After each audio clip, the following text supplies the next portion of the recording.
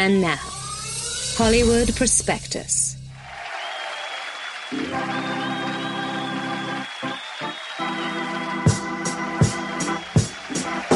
Hello, and welcome to the Hollywood Prospectus podcast. My name is Chris Ryan. I am a writer for Grantland.com, and on the other line, fighting through everything to write that demand letter, it's Andy Greenwald!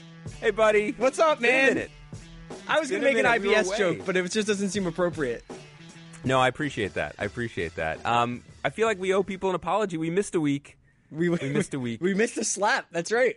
We missed a slap, which the joke was on us. We then had to double, and in my case, triple slap. Triple slap. Yeah. We're going to get to that at the end of the show. I just wanted to say the reason we didn't record last week is I was a little under the weather, and the way I know I was really feverish was because when I was catching up on the slap, I kind of didn't mind some of it.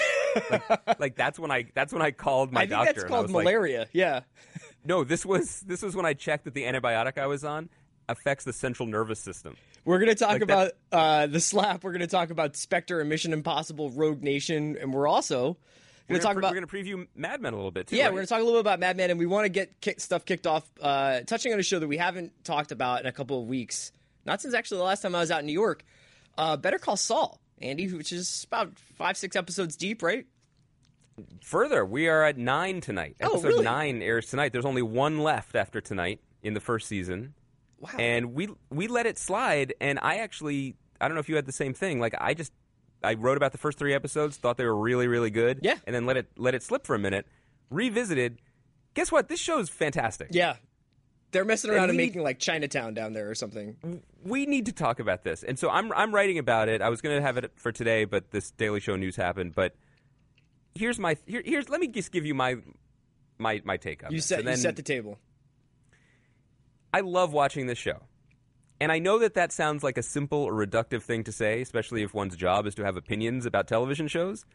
But there aren't that many shows that I love watching. Like, one of the shows I love watching is Chopped because I don't write about it, and it's about food. Mm-hmm. There are many shows that I admire. There are a lot of shows that, I struggle with week to week. Some shows I get distracted by. The Americans, my favorite show, can be rough to watch. It's dark.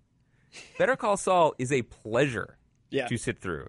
And I feel like this alone deserves some trumpeting because these guys know how to make TV on such a high level and are doing it in such a surprising way that it's unlike any other experience at the moment because it's just so nice. I thought that when this show first got announced, and even when it first aired, like when the first couple episodes happened, and some of the more minor characters from Breaking Bad turned up. One of them at least turned up on early on Better Call Saul. I think I was a little bit skeptical about the need for it and about what kind of role it would play and the legacy of Breaking Bad and whether or not it was really a necessary kind of accoutrement to it. But man, it has completely gone 360 now, where I am at once completely absorbed and immersed in the world and the story that they're telling, and feel like almost like an unbearable desire and anxiety about the universe of Breaking Bad colliding with it. Do you know what I mean? Like you want it to happen, or the because fact that every it exists? action, every character, you're just like, Kim's not in Breaking Bad. Like, right. Jimmy, Chuck's not in Breaking Bad. So what happens to these people? And that has such it casts such a shadow over the proceedings of Better Call Saul. And speaking of shadows, the other thing that I love about this show, and we can talk about this, we can go back and forth about it, but I think it might secretly be the best directed show on television. The direction on the show so far has been astounding. But it's just like the extent to which they have distinguished it from Breaking Bad. Breaking Bad had a lot of wide open spaces. Breaking Bad seemed like these little ants walking across a desert. This is everybody is hemmed in, imprisoned, encased in this sort of suburban business plaza, prison of modern life. And you see these little shots like Mike sitting in the parking kiosk with all the lines boxing him in. And they've created a whole new world out of like a couple of grains of sand from a world that they had already created.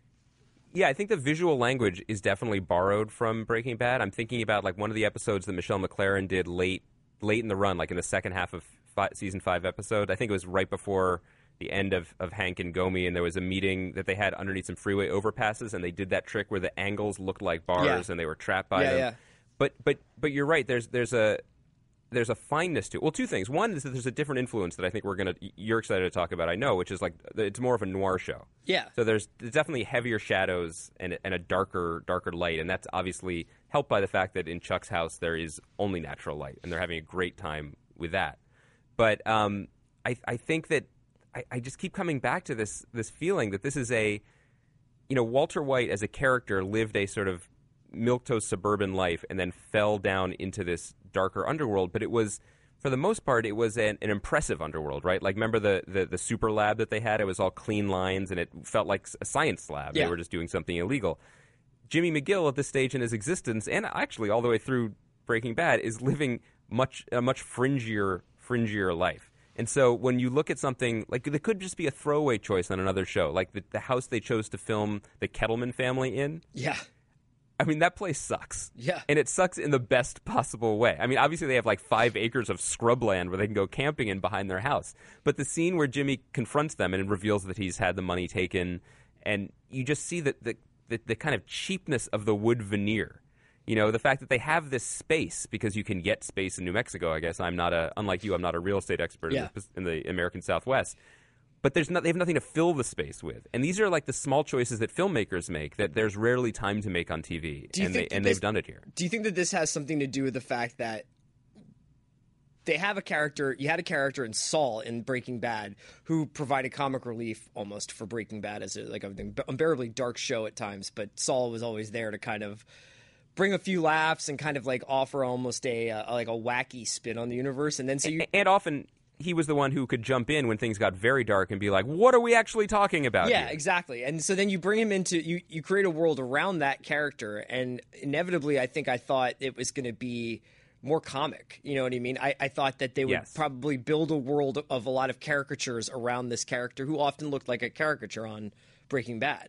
And to surround him with people that are obviously these really flawed and humane characters, it's just a fascinating choice, and I just can't believe it works so well. And beyond all that, exactly what you're saying in the beginning, it's just fascinating television. I mean, it's so far, they have succeeded perfectly in, they had the 3-episode run of the Kettlemans pretty much, and now they're working on the Sandpiper, sort of retirement case.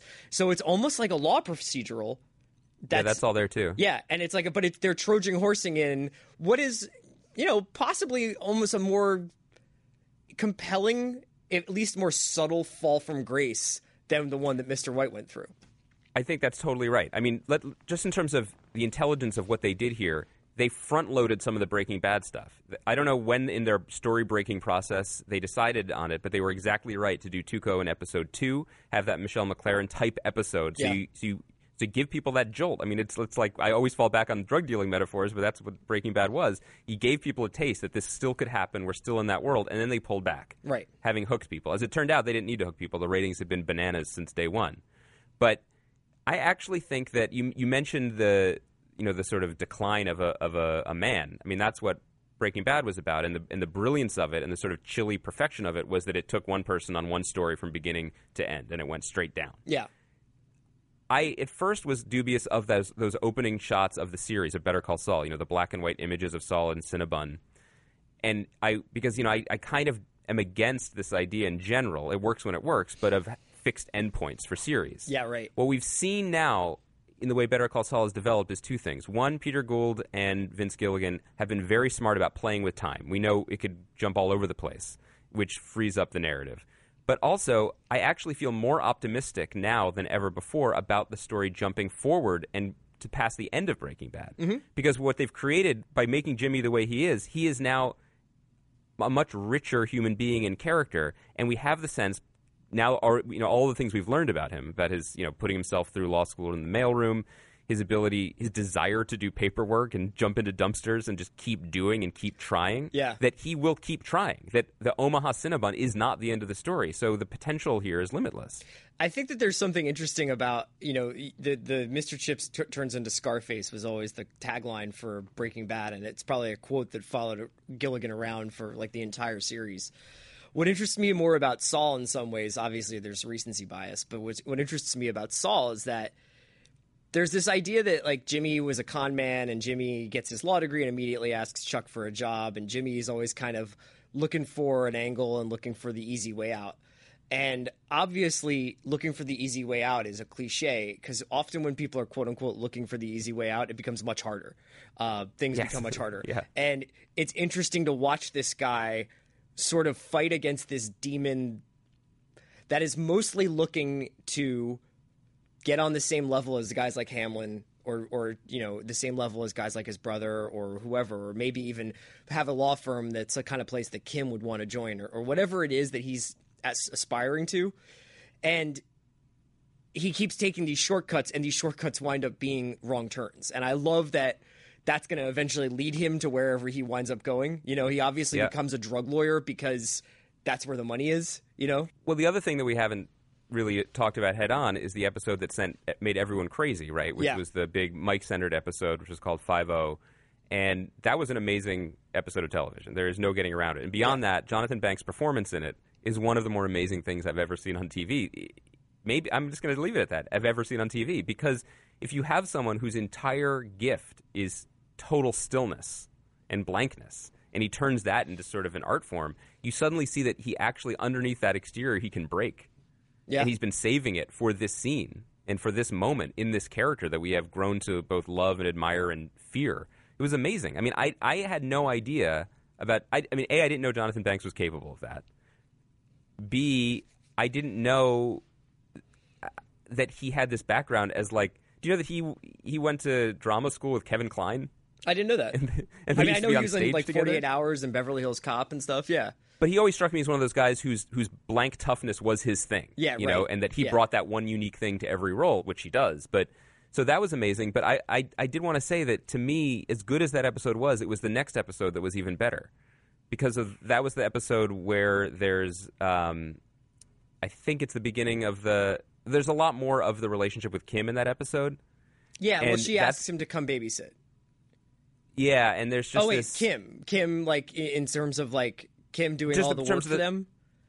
No, well, there's then that's the episode. The Mike episode was amazing because it brought this... It was about things that we knew from Breaking Bad. Sure. The next episode was like, well, this is just a great episode of legal TV with these characters crisscrossing and their reasons for existing together crisscrossing. Right. And I just thought that was pretty amazing to watch. We have to talk about the human flame emoji. Rhea Seehorn? I've been down with her since Whitney. I've been down with nothing since Whitney. I can't believe you called this. Yeah, she's great. She is the Bacall of basic cable. She was legit awesome on Whitney. Like, I mean, I watched like however many episodes of Whitney, possibly the entire run. You know, possibly. You don't want to admit too much. She's so good on this show, and she's such a good foil for Odenkirk. And you know, her presence. It just these little moments that I think people who are less confident in making TV would never leave time for. Just like this little shred of their relationship, which is the waiting outside of each other's place of business or home with a cigarette, and they share the cigarette. And I think the real trick in TV often is communicating intimacy, because you're servicing the plot, or you're just doing much bigger swing relationship stuff. A tiny gesture like that, and then repeating it, tells us everything. Do you think that part of that kind of, like a shot like that or a move like that, like, because that's how I believe one of the opening shots of the season is her smoking outside smoking in the dark parking lot, and he walks by her. I kind of wonder whether or not that's an example of Gilligan and Gould playing with house money. Like, they have so much goodwill accrued, and even though this is a gamble in terms of, like, this could tarnish the legacy of one of the great, most critically acclaimed shows ever, they're still like, yeah, but you guys trust us because you already know in this world, we know what we're doing. I just wanted to touch on one other thing, because you mentioned the Mike plot. One of the things that I wanted to ask you about was at the end, not this episode that's airing on Monday night, but the episode from last week, at the end when his daughter-in-law says, well, this is, of course, is just a drop in the bucket. And it seems to trigger Mike going back to a life of crime. Do you also think that there was a little bit of, like, puppeteering going on by his daughter-in-law? To get more money? Eh. Yes. I think mean, that's she's definitely on the that's table. another character who she's not on Breaking Bad, right? She appeared, I think, in the background. I don't know if it's been recast. I don't know if that character ever had any lines. I don't even remember knowing for sure that it was his daughter-in-law and not his daughter. I don't remember because how the much whole of thing is that Kaylee's his granddaughter, and that's all we knew. And we Yeah. knew that she lived with her mom, but we didn't know much more than that. Okay, all right. I think that again, like and Carrie Condon is a great actor who has, she was on Luck. She had a great appearance on Walking Dead, and so again, now she has this role to play with, and there's just so much possibility. I think what you were saying about playing with house money is important to consider with this show because there are aspects of it that are very good, and I mean that as opposed to great. And there's like there's something that comes out. Some people will be listening to the show on Kettleman's Tuesdays. plot line is like pretty straightforward. Like that would happen on like a Fox law procedural. Yes, and I think that one of the big emotional turns that happens in Monday night's episode 109, has kind of been telegraphed, and it kind of isn't that earth-shattering. But but much of TV isn't earth-shattering. It's the way you tell it, and the story that you build around it. My only real complaint is that would it kill anyone to get an actor with a Philadelphia accent? Like, would it be that hard to fly someone in? You know who I think Melissa George maybe could fill in there. Don't get me started. Just don't pop the cork on that until you're ready to go. Melissa George just rolling in like, yeah, Mike, you forgot your water. I could see Melissa George taking copies of the Pennsylvania sketches on Kroll Show and studying them like Lee Strasberg tapes. Yeah. And just being like, this is how people talk. Yo, are you going to an ashram, hun? It's going to be all about, just going to be like some bottled water. Yeah. And you're going to go up on the roof and have that bottled water or what, hun? Look, don't tease me with slap talk. Okay. Don't tease our fans. I don't want to get too carried away with slap talk because I actually think that something I wanted to talk about with Spectre, it plays off nicely here with Better Call Saul, and that's this idea of universes and expansion and contraction of these worlds that people create, right? Because so we had on Friday the 24th Bond film got its first trailer, Spectre. Yeah. Are you a big Bond fan? I am a big Bond liker. I like Bond, but I don't. I am. And would not... you say that you preferred like Connery, like more lighthearted stuff to or to the darker, creeping Nolan stuff? Well, it's funny you ask that because it's like what people say about there's this theory called the pizza cognition theory, where your ideal pizza is the first pizza you ever really ate as a kid. Yeah. So if you grew up in Chicago, then you eat that weird casserole abomination. If you grew up eating Boston style or whatever, that's your pizza for life. Yeah. I'm a Dalton baby. The Are you first really? Bond movies I saw, the first one I saw was Living Daylights. Okay. Which I still ride for. I love that movie. That's the one where they go sledding on the cello case. Who's in what was the Nintendo 64 game we used to play? That was GoldenEye. Yeah. That was Pierce Brosnan. Yeah. But to be fair, Chris, we really played Perfect Dark, That's which true. was not exactly a Bond themed, although a similar game. So looking back on those movies, like I thought those were just dope. And then now I've seen some of them since, like License to Kill, the other Dalton movie, is just a hot mess.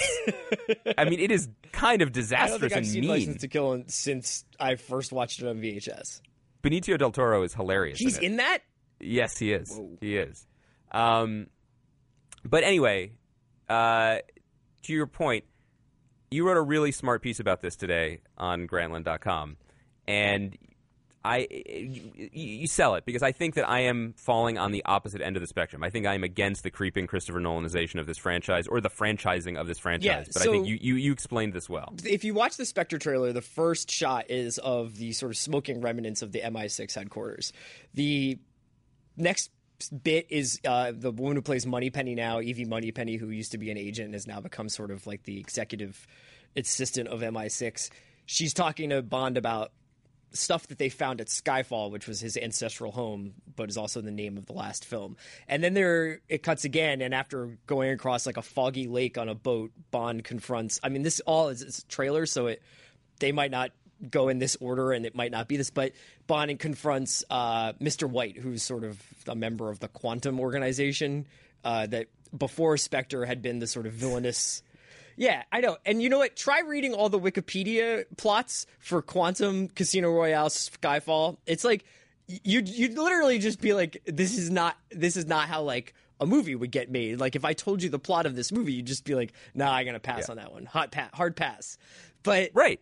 But these are the plots. But my point was basically all of the images, with the exception of the end with Christoph Waltz, all the images reference earlier Bond films and Bond films within the last 4 films, from Casino Royale, Quantum Solace, Skyfall, and now Spectre. And it was just very fascinating to me. Sam Mendes, the director, has said that Spectre is an explicit sequel to Skyfall, and that they have decided to make this into the trilogy or the quadrilogy that they never had with Bond, even though they made 24 films, because Bond films would always reset. Either they would reset with a new Bond, they would just pretend like Blofeld was back, you know what I mean? Like they would, right? And relationships that existed in one film would be just completely gone. Yeah, and even though, and I got a couple people pointed out rightly on Twitter that there are plenty of mentions of like Bond's late wife who dies on Her Majesty's Secret Service, or there's various a couple things became hard canon. Yeah, but that's not the way that those things are background, and now they're in the foreground. Now, the things that have happened to Bond in the previous film affect what happens in this film. He's still upset about Vesper from the first film passing away. So he's affected by the world. This is now a world, and each story affects the next story.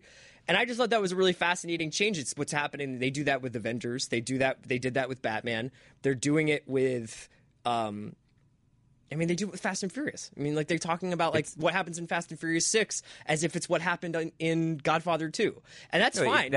It's TV serialization in movies now, and it's just become what happens. That's how franchises are built and maintained. Right, which is interesting because you would think the only reason to make sequels would be to continue to cash in on a well-worn formula, right? Right, but I think you had a pretty interesting... I thought the point you made in this piece that you should make rather than me was I hadn't seen it from this perspective before. The idea that this might be a reason why a director like Sam Mendes is going to come back. Yeah, of course. Yeah. Yeah, and I think it's why these guys, especially after a commercial success of one film, probably get more artistic leeway in the next film. I think that is the trade-off when they're like, if Joss Whedon is on the fence about coming back for Avengers 2, or if Sam Mendes is wishy-washy about coming back for Bond 24, they get certain guarantees about what kind of story they're allowed to tell. And they're probably more interested, rather than starting from scratch, in expanding and continuing some of the story that they've started. Right. And I think all these guys secretly want to be able to make their Godfather 2 or their Empire Strikes Back. Like the subversive, dark, neurotic, screwed up blockbuster. And, I think that that's kind of a unicorn, but it's still interesting to watch them try. I think that's a very great and generous take on it, because my first reaction to it was dread, because I'm just so sick of the dark weight of these franchises, and not just the fact that they are all now dark and serious, but literally the weight, the crushing storytelling that you need to just pick up from the embers of one movie and then carry into the next one, as if everything has always been one plot. Yeah. And especially when the appeal of Bond has always been, I guess I'm not the one to say always, since I'm just a big Dalton head, but has often been the relative lightness of it, right? True. I mean, there is death and treason and misadventure and all kinds of things, but he is suave and carries on, and that's kind of fun. And you look at the box office for that movie, The Kingsman, which that's the only thing I've seen of the movie is the box office. Right. But that struck me as the kind of Bond movie that many people used to enjoy. And they are not making that movie anymore. The violence has no real consequences. You're never really, worried about a lot of things. I think that you could say that, but you could also say that Skyfall is the most successful Bond movie. Well, that's what Sony said. Yeah. And the other thing Sony said in emails that we weren't supposed to see is that Spectre looks absolutely awful and the script is terrible, which is kind of a weird position to be in, because generally skeptics online are always going to say that. But to have the studio to have insight into that and have the studio be like, we don't know, we just got to make another one. See, the thing is that no matter how much we might be getting sold a certain bill of goods with the story, you want to know what matters about like these last 2 Bond films to me? Roger Deakins. Yeah. A good villain. Yeah, and Craig. Craig's good. And Craig, yeah, because Craig's is a legitimate is a twist on the Bond character. His sort of like smoldering, scarred character is much different than the ones that came before him. Yeah, I think he's a great Bond, and so I think that that's another great way to look at it, which is that these are the best movies. These are movies that have been tailored to his particular skill set. Yeah. As Bond, which are not light. He is a lugubrious, heavy presence. Yeah, he's a pinch actor or something. Yeah. So let's talk about another trailer for another long-running franchise that got you super hype and resulted in a good blog post on the internet. Mission Impossible 5, Rogue Nation! Rogue Nation! We're my army! Are there any bad Mission Impossible movies? Did you like 2? I guess that's the borderline worst Two one. is a very visually striking movie, and it stars Aisha from The Slap. Yes, that's who right. is an actor who I love to watch in anything. Yeah. So there were things about it that were impressive, like Tom Cruise's mullet. Isn't but there that definitely has like doves being released during a gunfight, right?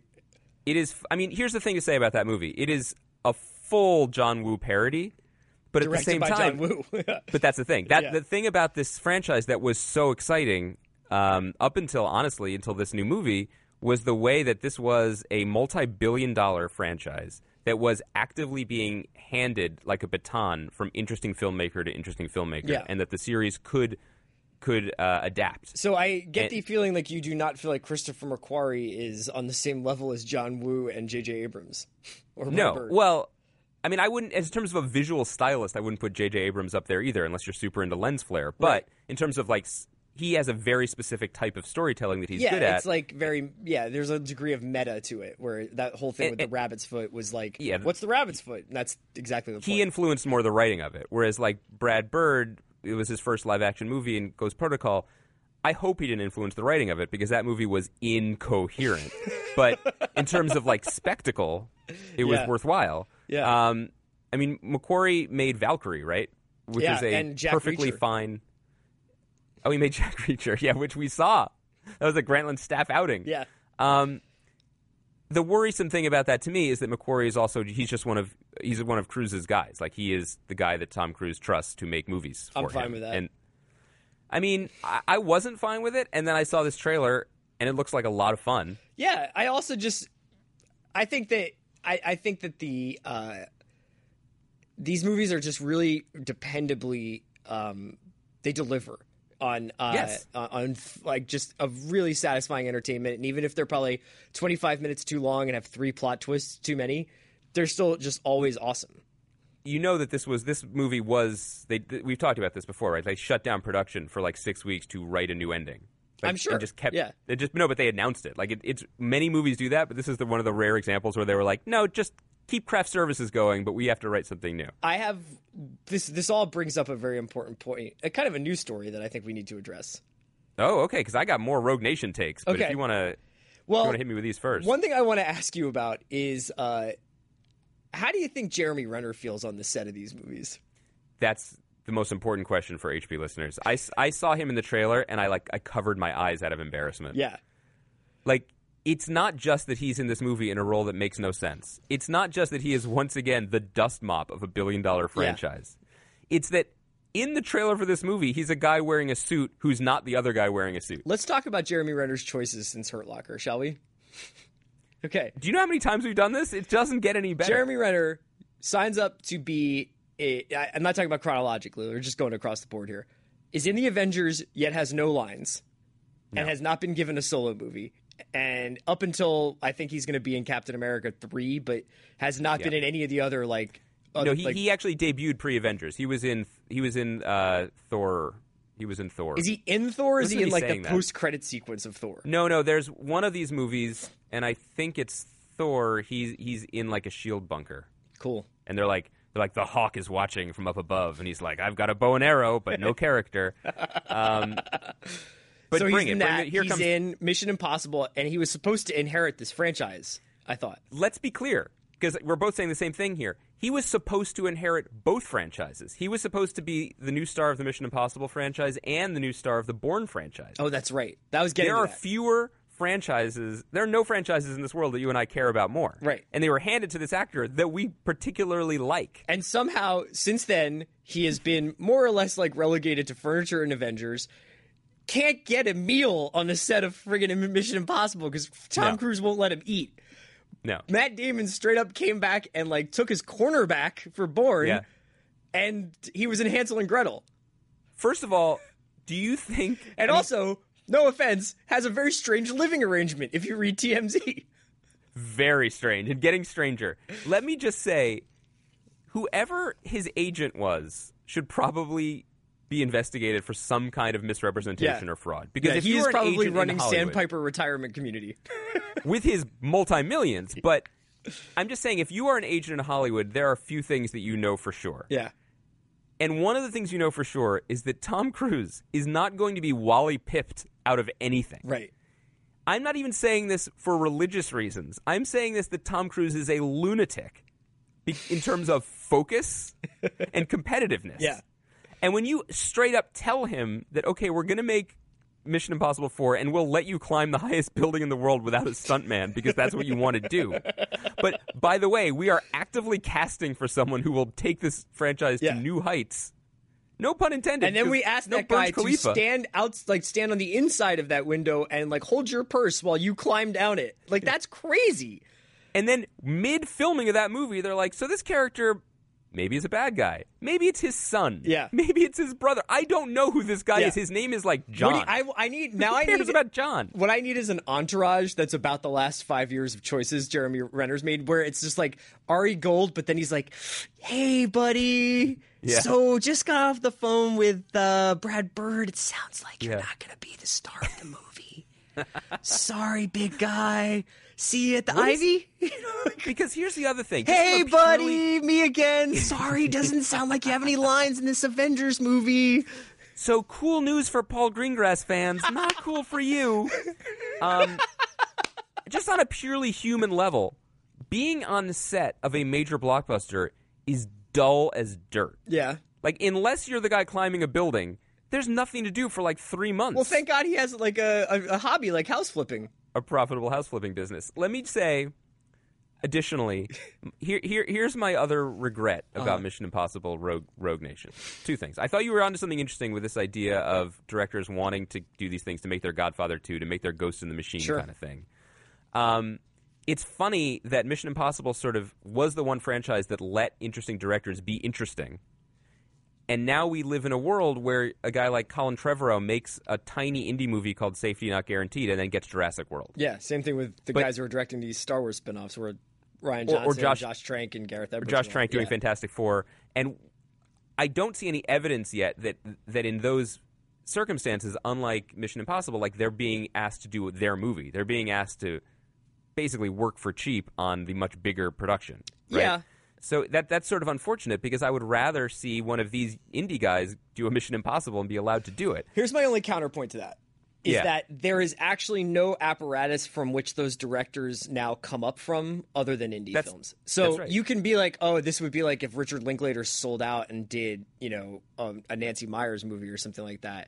But in reality, if Colin Trevorrow wants to do Jurassic World, the only way he can get there is by directing an indie sci-fi movie and then jump up. And I don't know whether or not Ryan Johnson or Josh Trank or those guys are whatever, I cannot wait to direct Star Wars. Obviously, it's pretty hard to say no to that. If they're like, here's the money truck and here's Star Wars, are you down? You're like, yeah, I'm down. But that being said, I just think that we're judging them against they're not keeping it 100 anymore when there really isn't that 40 million and below budgeted. That's true, but Hollywood I'm not movie. even complaining about their choices. It's just that I would rather see more of their filmmaking as opposed to them making. You'd rather there be another film. Looper than there be another Star Wars. Just in terms of their personality. Yeah. Yes. The other thing is I really, really, I love Simon Pegg. I really want Ving Rhames to keep getting checks. But the one cool thing about the Mission Impossible movies that they rarely take advantage of, J.J. Abrams did a little bit, is having the idea is having the team. Yeah. And having the specialists. And the first one was great at that because on the one hand you had Emilio Estevez for some reason, but then you also had Jean Reno, and you had this weird global conglomerate of actors, totally random actors doing things. I would love to see a Mission Impossible movie where they just gave big checks and a lot of breathing room to super weird, interesting actors. Hey, buddy, remember that monologue we were going to give you? Yeah, it's going to Ving Rhames. It's going to Ving Rhames now. That's all I'm saying. Like Ben Mendelsohn, who is the best thing in Bloodline and is now going to be in a Star Wars movie, which is fascinating and interesting. He's going to be in Rogue One, maybe.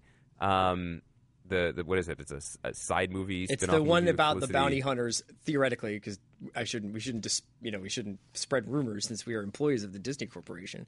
That's right, and we are briefed on all creative decision making that goes into the Star Wars franchise. Reportedly the one about bounty hunters that steal the plans for the Death Star that they then used. Yeah. Wow, I don't go deep on those sites. I didn't know that. Time. But anyway, like all I'm saying is it'd be cool to see someone like that in the Rogue Mission team. Rogue Nation? Ben Mendelsohn. You want Rogue the dude Nation. from Rogue One in Rogue Nation? I mean, it's all one Rogue world, Yeah. right? I know, man. Okay, so should we wrap up with some slap talk? Yeah, I mean, last thing before we should end with a slap. We did want to say, like, Mad Men is coming back. Oh, yeah, right. this We week. should talk a little bit about Mad Men. I've seen it. I got to see it. I know people were concerned.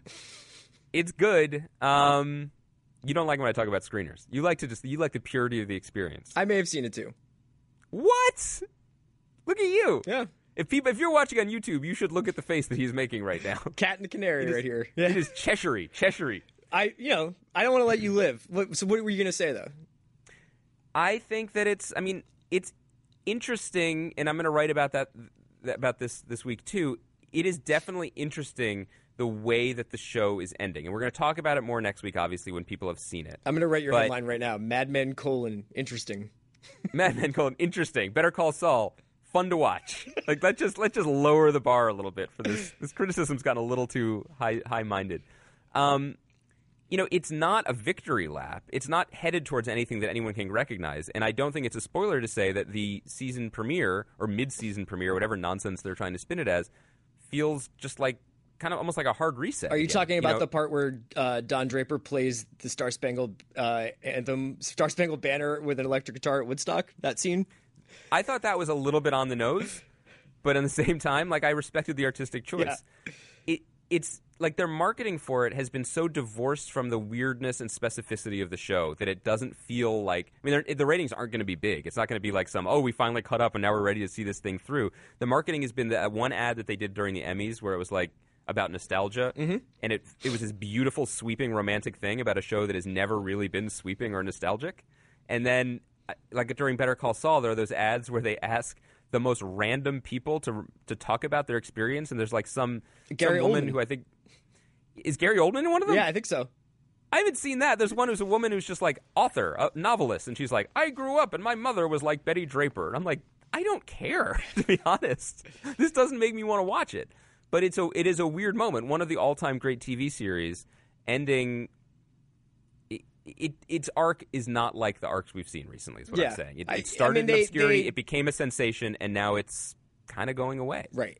Well, I'm sure that tune will change over the next couple of weeks. Do you feel that? Do you feel it building? I don't think that it's just going to be 7 episodes of, like, chill time in the office. No, I don't mean that. I just mean, like, I think that we as a TV audience have gotten a little bit spoiled or a little bit used to the idea that TV shows are telling a specific story. It goes back to what you were saying about Breaking Bad. And when you get to the final season, usually, or not usually, but recently we've become accustomed to being like, finally we're going to get the answers to those questions we've been asking. The case is going to be solved. Do you have any questions about Mad Men? No, it's just like, okay, we're going to spend more time with these people. Yeah, I wish we could spend 5 more years with them. That's what I was going to say. The funniest thing about the show, lasting this long, spanning 8 years now, for as visionary as it has been, ultimately my feeling is very old-fashioned, which is this was kind of a workplace drama. Yeah. And I would love to hang out in that workplace for many more years. Yeah, like I don't ER actually style. Let's do it. That's what I'm saying. Yeah. So that is not, that doesn't feel like modern age, golden age of drama kind of thing to say, but that's what it ultimately is. Speaking of golden age of television dramas. Speaking of things that I wish could last forever, or speaking of things that feel like they're lasting forever, Andy and I have stuck with the slap. Yeah, we did. And we don't even have the sound effect to talk about it. But there are TV shows. Remember like a couple weeks ago, I was like, hey, you should check out Fortitude on Pivot. It's great. There are polar bears. I haven't seen it since. I'm going to be honest with everybody. I really like the first 6 sticking it out, episodes. Man. I have seen more hours of the slap than I have seen any other TV show, I think, in 2015. Do you think that you've seen more hours of the slap than Melissa George has accents? Yeah. Yeah. I mean, here's something. The more time you spend with a show, Chris, I don't know if you're the same way. My heart melts a little bit. I got a little more charitable toward it as an endeavor. I also feel, and I don't say this enough from a critical vantage point, anytime you try to make art, Chris, like that's worthy of a little, not a slap, but it's friendly cousin, the clap. Yeah. It is. When you put yourself out there and you try something, I respect that. Okay. It was brave to make this show. And there were moments. Andy texted me the other day saying that he liked the Connie episode. Okay, so the Connie episode, now I don't even think we can recap this because we don't have time. We're just going to let's just talk about maybe favorite moments. So the Connie episode was the one I was most afraid of because the Connie episode was the one that was about the teenage babysitter who had a crush on Peter Sarsgaard and actually acted on the crush on Sarsgaard in the Sars yard right before the slap happened. The first part of that episode was, what's the word I'm looking for? More or less the worst, which is when people are like, hey, let's write about young people and the way young people have parties in which they take candles and they light them from a back alley up the stairs into their parties where they pop Vicodins. Guess what people under the age of 30 don't have? A sense of decorating outside of their parties. I know. So I was pretty down on that. However, the best thing about that episode was that it took a turn completely away from the garbage slap stuff. Yeah. And, okay, guilty here. I may or may not be a little bit of an emotional sucker for stories about fathers and daughters. And this story, I mean, your face just melted, but oh my God. Not in a good way. I can't believe you are invoking parenthood for this. I'm just saying why maybe. Also, did I mention that I had a fever and I'm on medication that was affecting my central nervous system? I was kind of touched by where it went. Like, it was kind of an intense, out of left field, over-the-top dramatic storyline where she discovers that her father was basically bisexual Jeff Buckley, who she did not grow up with. There was a treasure trove of memories and artifacts. Yeah, that guy kept a lot of his stuff. That guy also decided to break out a brand new, never-worn purple hoodie for the day he's moving out of his home for the last 20 years, which is just a weird wardrobe choice where you're like, I'm going to be carrying dusty boxes for 12 hours. I better get some white sneakers. That was also weird because he's like, oh, you're Connie. I'm glad you're here. I'm moving to California right now. In 10 minutes. Yeah. The biggest problem with the slap... That would have been dope if like Connie hadn't come, so he just moved all that stuff out in the yard and lit it on fire. And it was just like, whoops. Well, memories. I think the biggest problem with the slap, other than pretty much all of the slap, is the reliance on the laziest dramatic device known to 21st century man and woman, which is gazing... That's the second laziest. Voiceover is second laziest. Number one laziest is gazing longingly and meaningfully at photographs. Yeah. It's like, well, I could... Maybe I could show you how we feel about this person, or we could pull out a photograph of them looking at me. And I can touch it, and I can be like, why didn't Dad love me? I know. So, one tear could drop. Speaking of parenthood, I did want to ask you about the most recent episode, which followed Rosie and Don from the newsroom and their lovely child, Hugo. And why are you gonna do Aisha like that? Well, no, I want because I don't want to spend too much time on this, but I wanted to ask you about the depiction of the Brooklyn school system. Yeah, very accurate. Very accurate. I mean, here's a couple things. Can we talk about Melissa George's accent? Can we quickly just mention the fact that kid comes running out of the school and is like, I want lollipops, and runs up to a cart that says roasted nuts? Yeah, or a hot dog vendor, I thought. I mean, that's just New York. That's just what New York is like now since you left. I mean, lollipops are everywhere.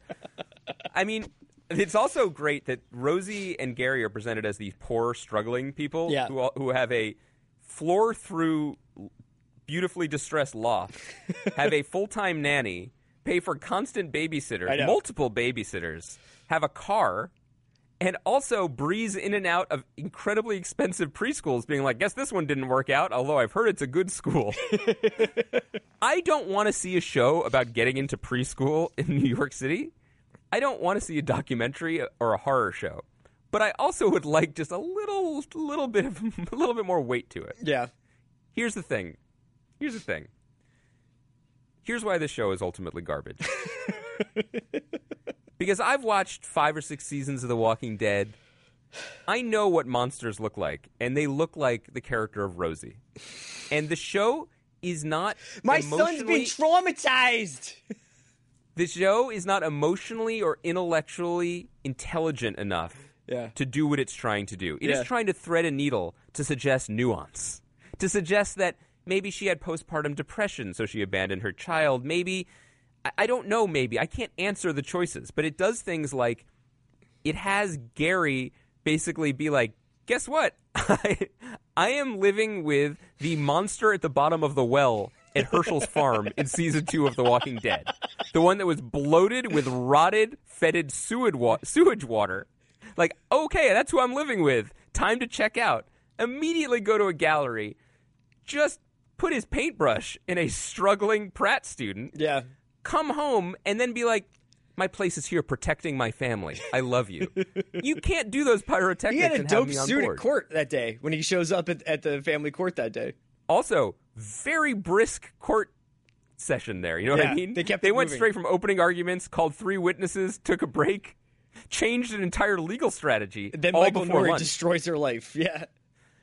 Michael Nouri should destroy her life. Her life is worthy of destruction. Yeah, that was But more like a than free that, throw for him. Yeah. I'm just saying that this show, The Slap, had the full weight of like the NBC Universal Corporation behind it. Like they were in on this show when they were filming it before it debuted. And at some point, one of the professionals involved could have pulled Melissa George aside and been like, I just want you to know, Melissa, we love what you're doing, and the show is set in New York, and no one talks like that. This is not Guys and Dolls. You cannot pretend to be in Taxi Driver when you're supposed to be a Brooklyn whatever she is. She's like, I gotta protect my family. You can't traumatize my son. He's traumatized. He's traumatized. You can't be like that. Like, that's not helping things. It's a very delicate ecosystem, okay? It's very delicate. All right. I mean, what do you feel about this? We've spent a lot of time on it. I feel like maybe the steam is left. I think the steam's left. I mean, how many more are there? 6. 6? No. 1. Oh. Let's talk about resolution. I mean, it's all going to come slapping out this week. All right. So we'll stick the landing with it next week then. With Richie. Yeah. Of all the characters on the show, who are you more excited to spend time with than Richie? Big time photographer.